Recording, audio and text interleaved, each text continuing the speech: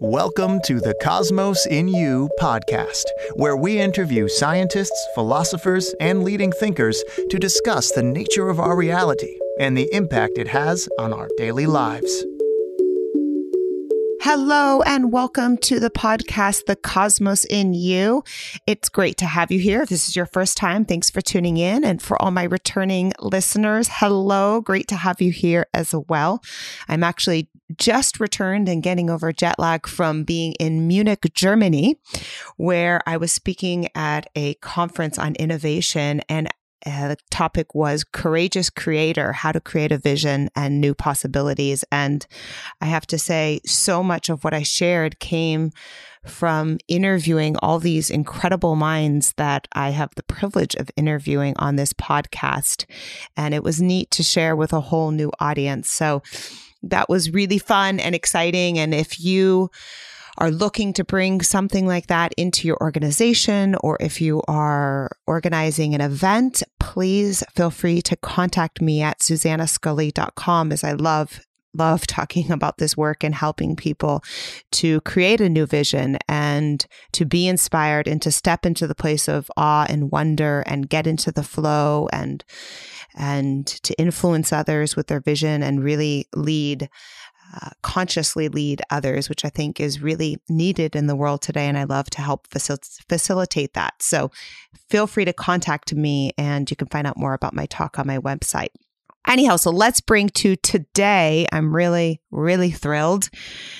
Such a fascinating conversation. You guys are going to love this. So today I have Bo Lotto, who is a world-renowned neuroscientist who specializes in the biology and psychology of perception. He's originally from Seattle, Washington, and has lived in the UK for over 20 years. He received his undergraduate degree from UC Berkeley, his PhD from the University of Edinburgh Medical School, and was a fellow at Duke University. He's been conducting and presenting research on human perception and behavior for more than 25 years and has published over 60 publications and 2 academic books. As a professor of neuroscience at the University College London, his interest in education, business, and the arts has led him into entrepreneurship and engaging the public with science. He passionately believes in the impact perception research can have on people from all walks of life. And his new book, which is called Deviate, The Science of Seeing Differently, was just released. And it is incredible. It is so helpful to read, both from a personal standpoint, but also from a professional standpoint. If you are looking in how to innovate in your own life, or you're looking to innovate at your organization, this is a book you want to read. So in this episode, we discuss the 3 steps we must each take to open up ourselves to new possibilities, why pursuing conflict is crucial to our personal evolution, and that conflict is different than you think it is. So I thought this was really interesting. How to create the environment for those around us to live a creative and innovative life. And finally, the reason we search for certainty in our decisions and how it may not serve us as well as we think that it does. So without further ado, let's jump in. Welcome, Bo. Thanks so much for being here today. Thank you. It's really good to be here. Well, it's great to have you. And as I was mentioning in reading your book, Deviate, is just absolutely fascinating. And so what I'd love to do is have you start telling us about why you wrote this book and what inspired you and what you hope readers to get out of it. Well, that's a big question. Just that. Well, tell us about the book. So why did I write it? Yeah. I wrote it because I'm interested in, the reason why I wanted to write it is because I think that it's very important to create opportunities for people to have the possibility of seeing differently. Mm-hmm. And so much of what makes humans so wonderful is their ability to adapt. And adapting is the process of seeing differently. But if we really want to get people to see differently, or at least create that possibility, we have to understand the principles by which the brain perceives in the first place. What are the principles of seeing? And could we then apply those principles to see differently? So that's one of the reasons for writing it, is to create that possibility, to create that awareness about how this actually takes place. And I don't know how easy of an answer it is. I imagine it's not, but what are the principles of seeing? What do we think we know about seeing and are wrong about? Yeah. So more or less the basic assumption that almost all of us have, at least behaviorally, and to the extent that we've actually thought about it, is that we have an objective view of the world. And what Deviate begins with is the idea that we don't. We don't see the world in an accurate, objective sense, which isn't to say that the world doesn't exist, right? This isn't postmodern relativism that says, all perceptions are equivalent. No. There is a physical world, but the point is that we didn't evolve to see it in an accurate sense. What evolution, what empiricism, what experience gives us is the ability to see things usefully, and that's not the same thing as seeing it necessarily accurately. So it's the difference between useful and accurate. That's the key point.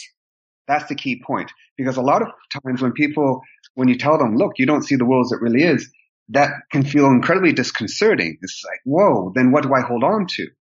And what I want to suggest is the idea that by embracing that, by becoming aware of that and understanding the science behind it, it actually is incredibly freeing, because it means you have the possibility of becoming part of the process of perception itself.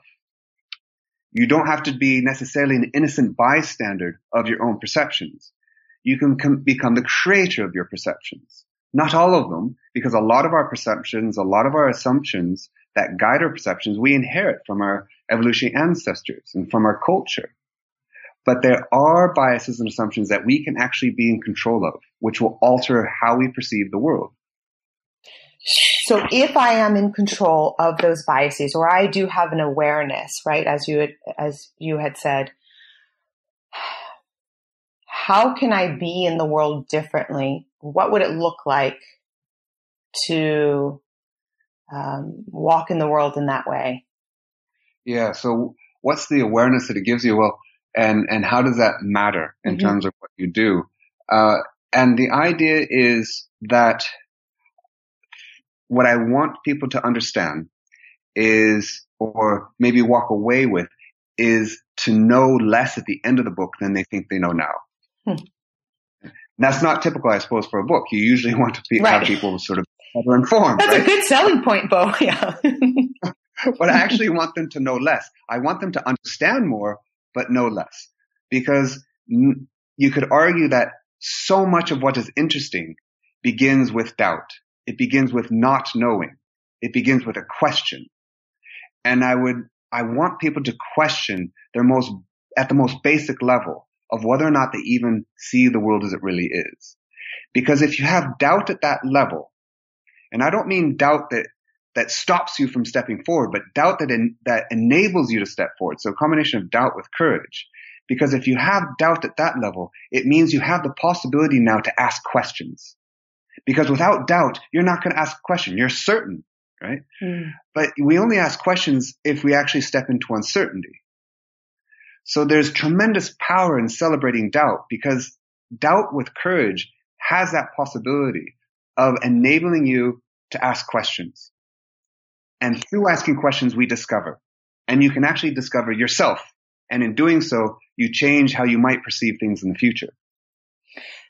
So let's take, for example, let's imagine Sarah is listening to this podcast interview now. She's driving in her car, perhaps driving on the way home from work, going through all of the, regular things, all this stress and, a million things going on. Maybe she wants to accomplish something, but something's holding her back. How would she use this idea of doubt and uncertainty? Give me an example of what this would look like for her. Yeah, well, if Sarah was interested in seeing differently, maybe Sarah wants to become and live more creatively.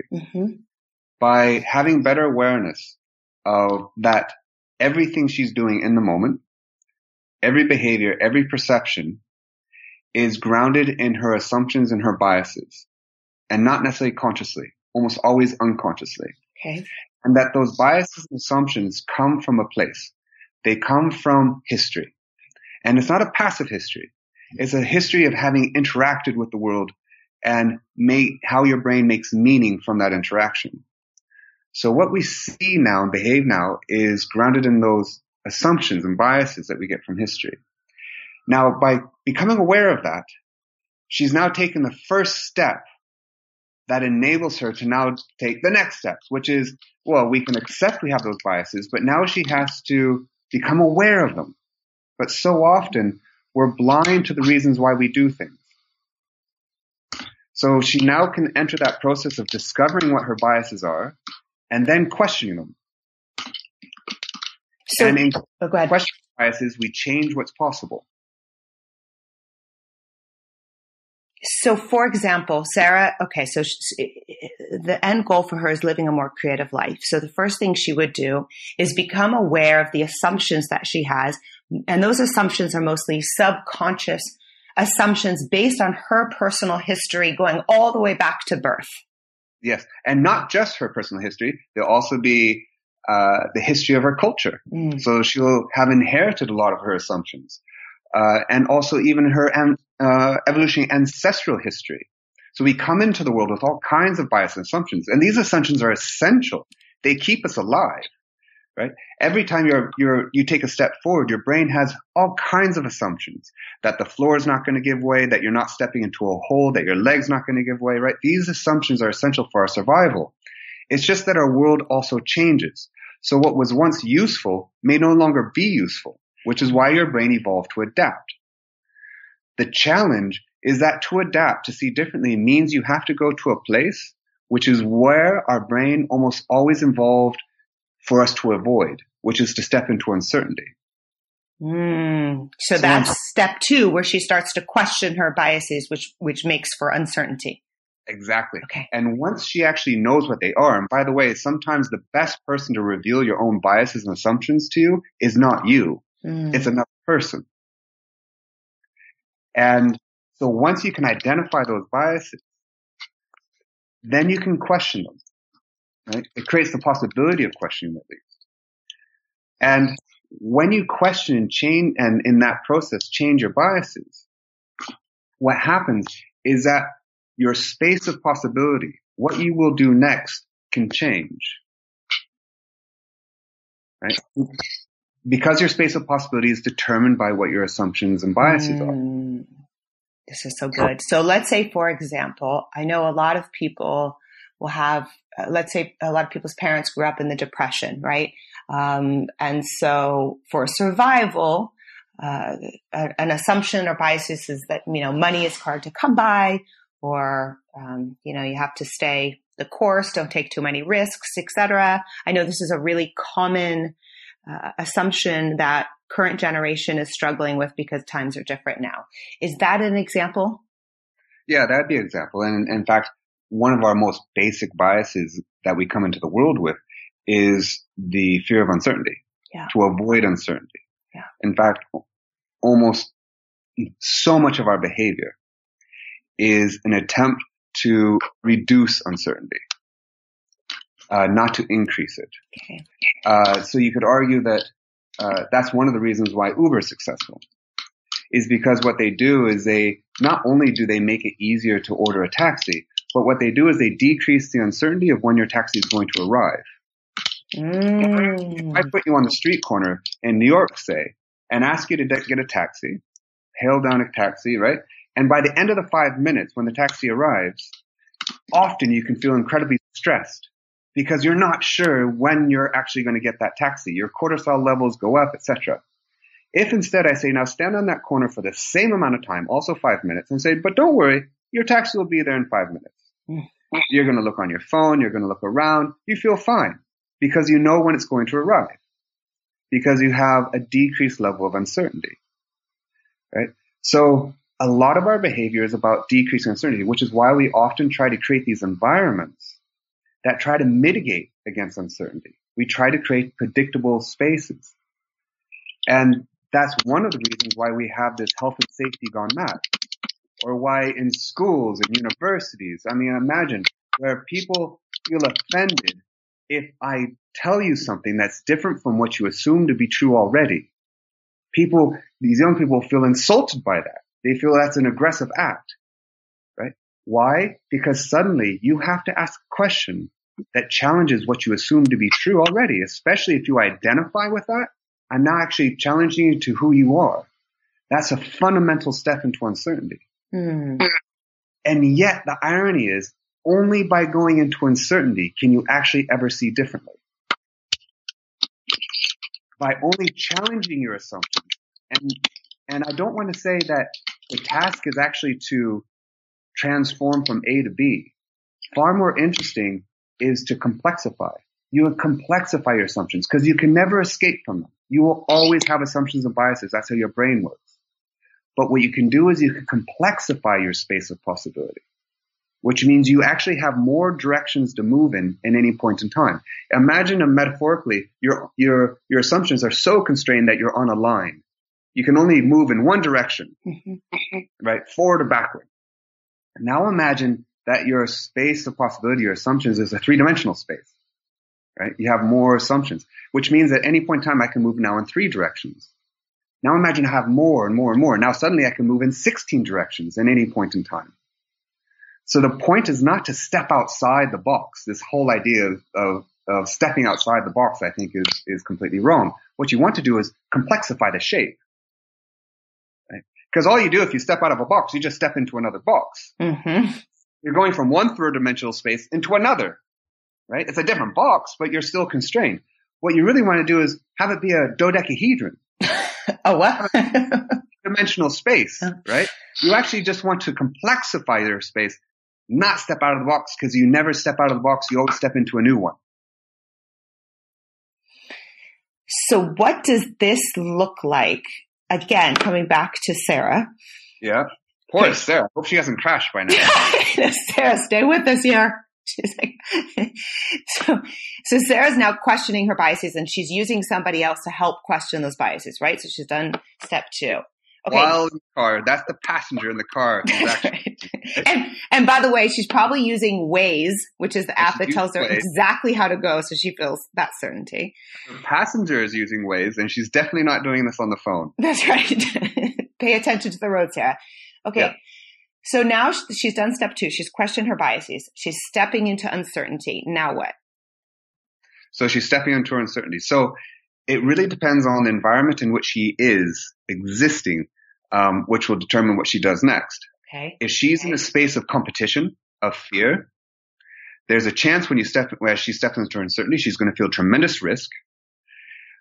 She'll feel, as a consequence, a lot of stress. Her cortisol levels will go up. Her brain cells will start dying. Her brain will become less plastic. She'll become a more extreme version of herself. If she's liberal, she'll become more liberal. If she's conservative, she'll become more conservative, right? If, however, and that's typically what happens. Okay. And then what she'll do is she'll make a decision that decreases the uncertainty. She'll say, "Whoop, not going there," and she'll hold more firmly to her previous beliefs. In fact, her eye movements will change. She'll start looking for evidence that confirms what she assumes to be true already. It's called our cognitive biases. She'll look for behaviors that will decrease risk, that will minimize the chance of dying, because dying is easy, right? Living's what's hard.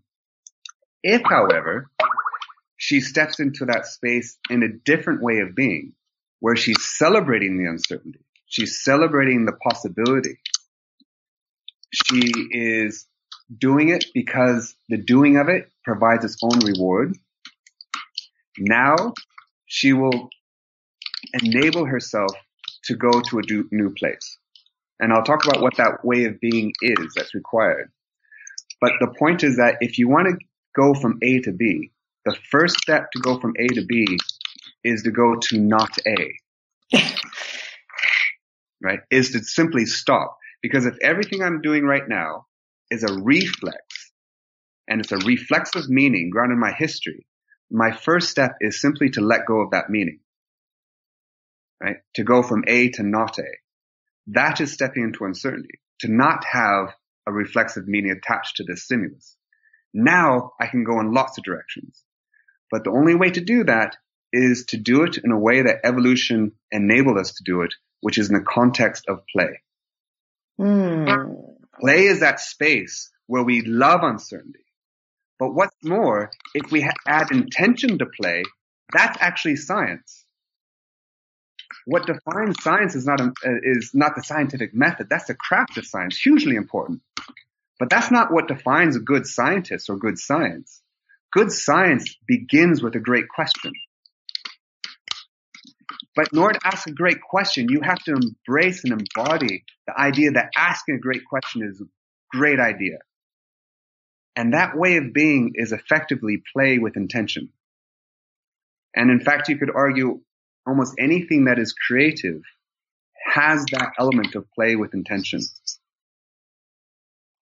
Is a word that comes up for me when I hear you say play with intention. The word that comes up is a sense of wonder. Yes. So we actually created what we call the iScientist program. Okay. Which is playing with this idea. It's an education program. It's a science education program where working with kids, but not only kids, where we're reframing science as play with intention. And by play with intention, I don't mean that science is fun and making it playful. I find, that's nice. It recruits people, but it's not actually correct because to play well is hard. Ask an Olympic athlete, right? To do science well is in fact hard. It's not always playful. Mm-hmm. But that doesn't necessarily mean you're not engaged in the process of play with intention, which is that you're still asking questions and excited about the discovery, and the reward is discovery itself, right? And when we created that program, the first step is awe and wonder. Mm. And in fact, when someone starts my lab, I say, why did you get up this morning? What do you care about? Because if you don't care, you're not going to ask a question, right? And I don't care what they care about. I just want them to care. I want them to have that sense of awe and wonder. And once you have the awe and wonder, the next step is to ask the question, why? And then that's followed by what if? And then, of course, we have W's throughout. Then it's a wow, which is the observation. And then it's who cares? You share it with others. And that sharing becomes the awe and wonder for the next cycle. That's effectively the scientific process. It's not the scientific, it captures embedded in that the scientific process of empiricism. But in fact, your brain is inherently empirical. That's how it learns, by engaging with the world through the process of trial and error. But in order to do that, you have to want to. So bringing in this deviation, right, is the deviate what comes in between the being in fear versus being in uncertainty? Is that deviate? That's where you deviate? Yeah, to deviate is effectively to be yourself. That's kind of irony. Right? And to discover why you are where you are. And then from that, you now have the choice to do something differently. Right? And the point is not necessarily to get people to go somewhere else, because they might be quite happy where they are. It's about encouraging them to understand why they're there. It's the why that's particularly important, where we tend to focus on the what, the where, the when. And these are information based, but they don't necessarily get into the why. So to deviate is, again, to better understand yourself. So, for instance, if you think about yourself in the context of other people, let's say other women. Yep. Right? Now, there could be a Venn diagram, an overlap. And the bits that overlap are what define, in a sense, the average human, the average person, and the average woman. But what makes you, you, is the bit that deviates from that average. The bits that don't overlap. Right? So to love someone, ironically, is not to love their averageness. It's not to love their normalness. It's to love their deviance. Right? That's what defines who they are. And it's discovering that deviant part of you and enabling yourself then to challenge what you assume to be true already, to challenge your own assumptions. So to deviate doesn't mean you have to suddenly become an astronaut. We all have our own assumptions. We all have our own normal that we can explore, right? And that could be an objectively big or small step, but for each person it feels the same, because for each person they're pushing their own boundaries. And so when you are able to step into that place of deviation, and I love the example of the Venn diagram, partly because I'm visual, but so assuming, going to come back to Sarah. She's has awareness of that part of the Venn diagram of where she deviates, and she, questions the assumptions that she has or biases that she has about being that part of herself. Then all these new possibilities open up to her because all these blocks are removed. Yeah. Yeah. She's more complex. She's not complicated. She's more complex. It's a very, very fundamental difference. What's the difference between complex and complicated? Complex is the idea of interacting parts. So you can have, this complexity is very biological. It's very natural. To give you an example, what defines life are not the elements, but the interaction between the elements. Take, for instance, something that's not living, but the idea of complexity, which is a whirlpool. Okay. The whirlpool is a function, a consequence of the interaction between the water molecules. You can't predict a whirlpool necessarily based on the study of an individual water molecule. The whirlpool exists in the space between. It exists in the interaction between them. Right? So the more complex, the more elements you have that are interacting, the more complex is your search space, the more possibility there is. There are more directions that I can go to. And we know from complex systems theory that the more complex your search space, the more likely it is that the best solution exists in that space. If you have a really simple space of just, say, one assumption, well, it's easy to move along that, but it's not very likely to have a very good solution.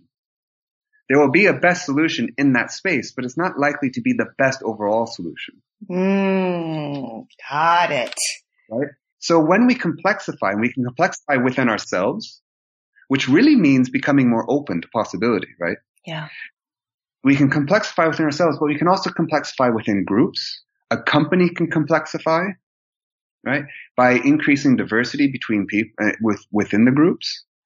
The power of that is that each of those people brings together a different kind of set of assumptions. You put them together and now you have a very complex set of assumptions. In fact, they're more likely to come up with a more creative solution than another group of people that, though on average they might have a higher average IQ, but they all come from the same background. They're less likely to come up with a great solution. They're very likely to be very efficient, but not so likely to be creative. And innovation is in fact the combination of those two. You actually need both. You want both creativity, but you also want efficiency. And what you really want is a movement between the two. And we can do that within ourselves. We can do that in our relationships with the people we love, but also within work. Right? So actually, when I talk to companies about this, which we often do, I want to talk to the people individually, because you can't get the company to be innovative if the people themselves don't live more innovatively. And what is the process you take the individual through to assess that? Do you begin to break down those walls, or what does that look like? Ultimately, they have to do it themselves, but with the help of others, of course. Yep. In some sense, that's what therapies are. Yeah.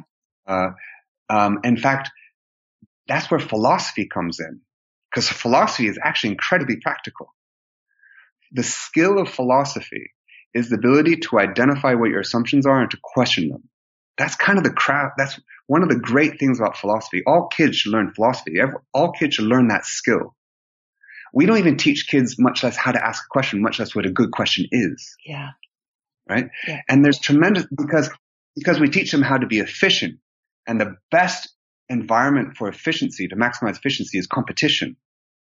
We teach them that there are answers and the best ways to get to them, or the fastest ways at least to get to them. We teach kids how to be a sous chef, not a chef. Right? But really what we want is for kids to become adaptable. Why? Because increasingly our world is becoming more complex. The more interconnected, the more complex our world is, and the less predictable it becomes. So the most successful systems will be the most adaptable. We need the children to be adaptable. That means being able to move between creativity and efficiency. That means being able to embrace the possibility of being wrong, of asking questions, etc. And the only way that we can do that really is by having awareness by how the perceptual system actually works in the first place. That's how we construct our perceptions in the first place. Right? Yeah. Okay, so tell me about what this looks like. How do you apply this to your own life and your own work? So my own life, on the personal side, really it's about conflict, which actually is relevant both to personal life but also work life. That it's really only through conflict that we can learn. Conflict, but what I mean by conflict is to enter a space which is different from what you expect or maybe even want. And at that point, we actually have the choice and the possibility of crossing that boundary and actually learning. But the problem is so much of our conflict is set up to win and not learn. So in conflict, I have to prove that you're wrong and to shift you towards me. And you're trying to do exactly the opposite. You're trying to prove that I'm wrong and to shift me towards you. The only direction I can move is towards you. So, but my aim is not to move at all, but to shift you towards me. So the conflict is set up to win and not learn. So what would happen if instead we entered conflict? And that's partly because we enter conflict with answers. We enter conflict with competition. And we enter conflict with certainty. And what I'm trying to do in conflict is to increase my certainty, not decrease it. But if instead, and as soon as you understand how perception works, you need to enter conflict in a different way, which is enter conflict with doubt. Enter conflict with the ability to truly listen by letting go of your own assumptions of meaning and to truly try to understand the other person's meaning. You enter conflict with questions. You enter conflict with the aim to learn. And once that happens, now you have the possibility of expanding, complexifying your space of possibility.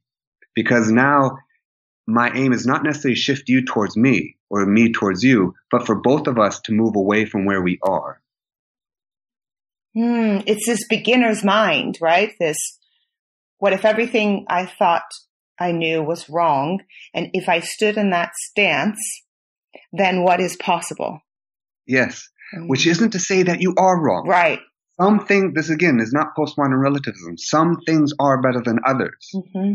Right? But the aim is to create understanding. Right? So the person I'm with, I want to be able to understand him or her. I might at the end of it still disagree, but I can never, it's so much more difficult it's so much more difficult to create that understanding if I don't enter in the conflict with the intention of learning, with the intention of possibly being wrong, with the intention of respect. And that happens if I enter in with doubt, which is why I want people to know less at the end of the book than they think they know now, so they can actually create the possibility of freedom. It's all about freedom. I now have the freedom to possibly move away from where I am, or in the very least, better understand why I am where I am. It's so beautiful. And I have to say, just hearing it is so incredibly inspiring and so needed, I think, at a personal level. And then I think of even what's happening in our country right now. Absolutely. Right? This is needed more than ever. Yes. And so I try to apply this in my personal life. I fail all the time. Okay. But I try to enter conflict in that way. And in fact, in some senses, in certain contexts, it's super easy to enter conflict in that way because actually, for instance, in science, when I'm in conflict with the people with whom I'm collaborating, it's an incredibly positive experience because they're disagreeing, I'm disagreeing. I'm not trying to of course, in some sense, we're trying to shift each other around, but what we're trying to do is move. We're trying to move from where we are in order to go to a place that none of us have actually predicted. Right? Now, of course, that's much harder when you have a huge amount at stake, or you think you have a huge amount at stake. And what's more, another way we actually create conflict, which you've actually seen in our more recent elections, is that if I can be the source of your uncertainty, but also the only source by which I can relieve that uncertainty, that gives me a tremendous amount of ability to control you. And I see this in relationships all the time, where people will purposefully withhold information only to create uncertainty in the other person. Which creates fear. Which creates stress. And what's more, the person knows that you're the only one who can now relieve that uncertainty. So it's a way of controlling. Right? Now, of course, we can only provide clarity when we have clarity ourselves. But very often, people will purposely not reveal that clarity, partly because it might be challenging for themselves, but also it's a way of controlling.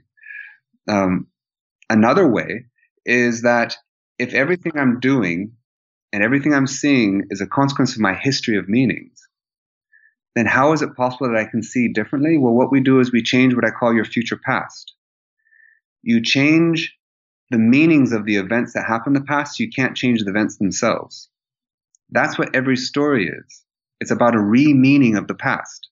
Therapies are about re-meaning the past.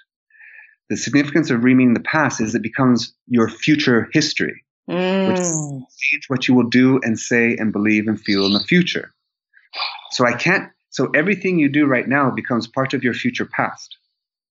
And with awareness, you can layer in a potential level of choice in what you do right now, because your response is the meaning of the event. And what your brain will perceive in the future is the meaning of the event, not the event. And so often what people also do in terms of control is they'll try to re-mean your history, right, that you identify with, in order to influence what you will then do in the future. One of the shortest lived genre of books is a history book. Right? We're constantly re-meaning the past because it alters what we'll do in the future. And that's incredibly positive. It can be. And like everything, it could also be used in a non-positive way. It's all the intention behind it. Yeah. And that can also be wonderful in loving relationships. But that's also where you get conflict and where people attach different meanings to the event. And so they project their meaning onto the other person. And the other person is in fact, in their own mind, my perception of you is actually my own perception of meaning projected onto you. Yeah. Right? And that's all I ever have access to. But to understand someone is to understand their own meaning, their own why.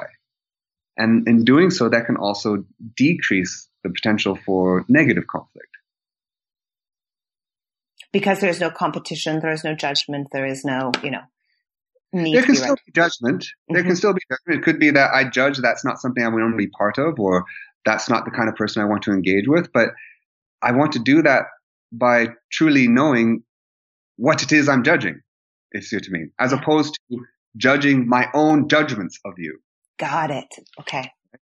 Because if who you are is simply my projection onto you, the anger I feel is the anger that I have towards that particular judgment. But that judgment doesn't necessarily even belong to you. It's me projecting it onto you. So I'm basically having an argument with myself.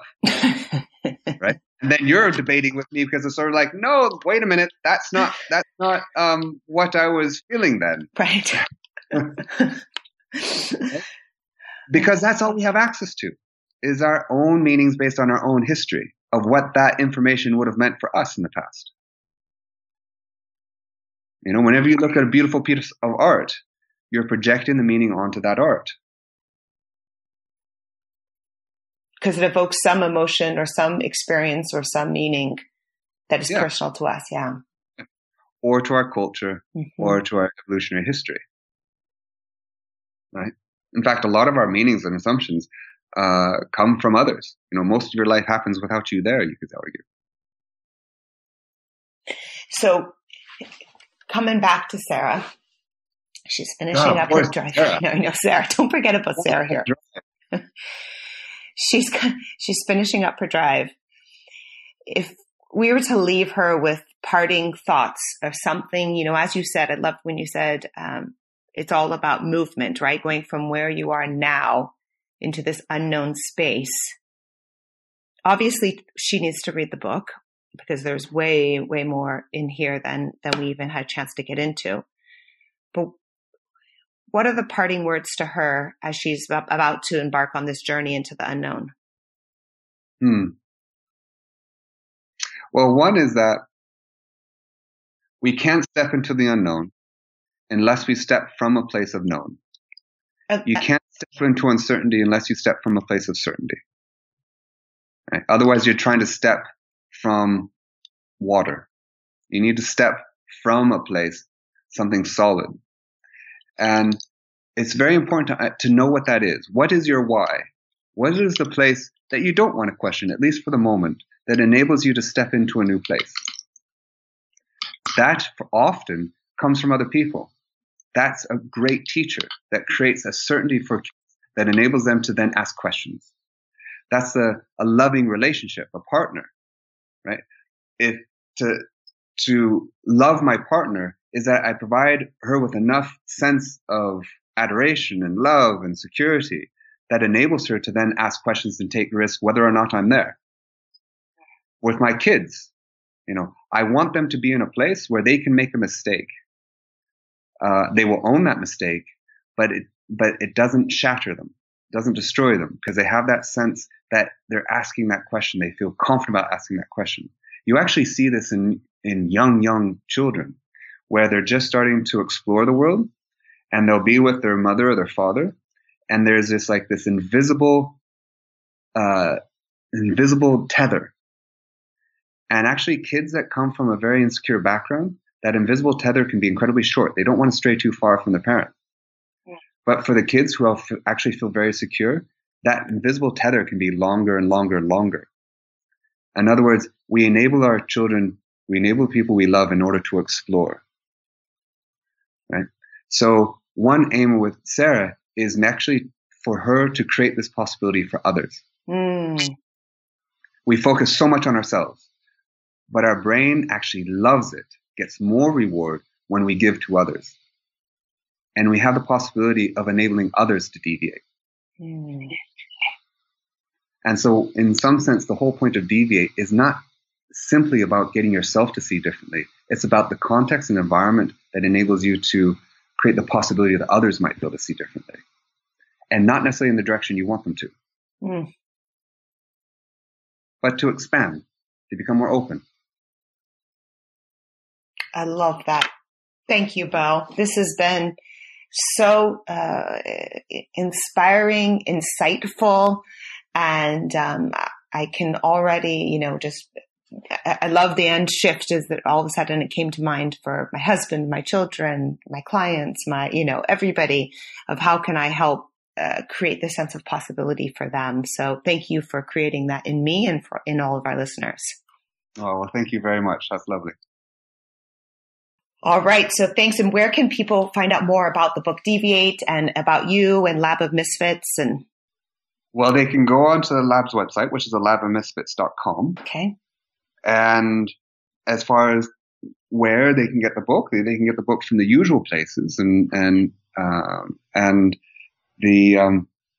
where they can learn about me is basically that website, and they can become a misfit and join the Lab of Misfits. That's wonderful. Thank you so much, Bo. Okay. Thank you.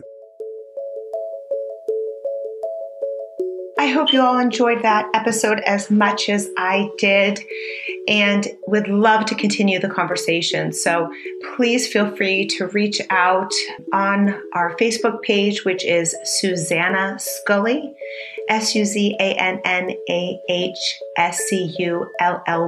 You can find us at the same Twitter handle, Susanna Scully, and also over at Instagram. And our website is susannascully.com. So keep it pretty simple there. Thank you all for listening in and look forward to chatting with you next time.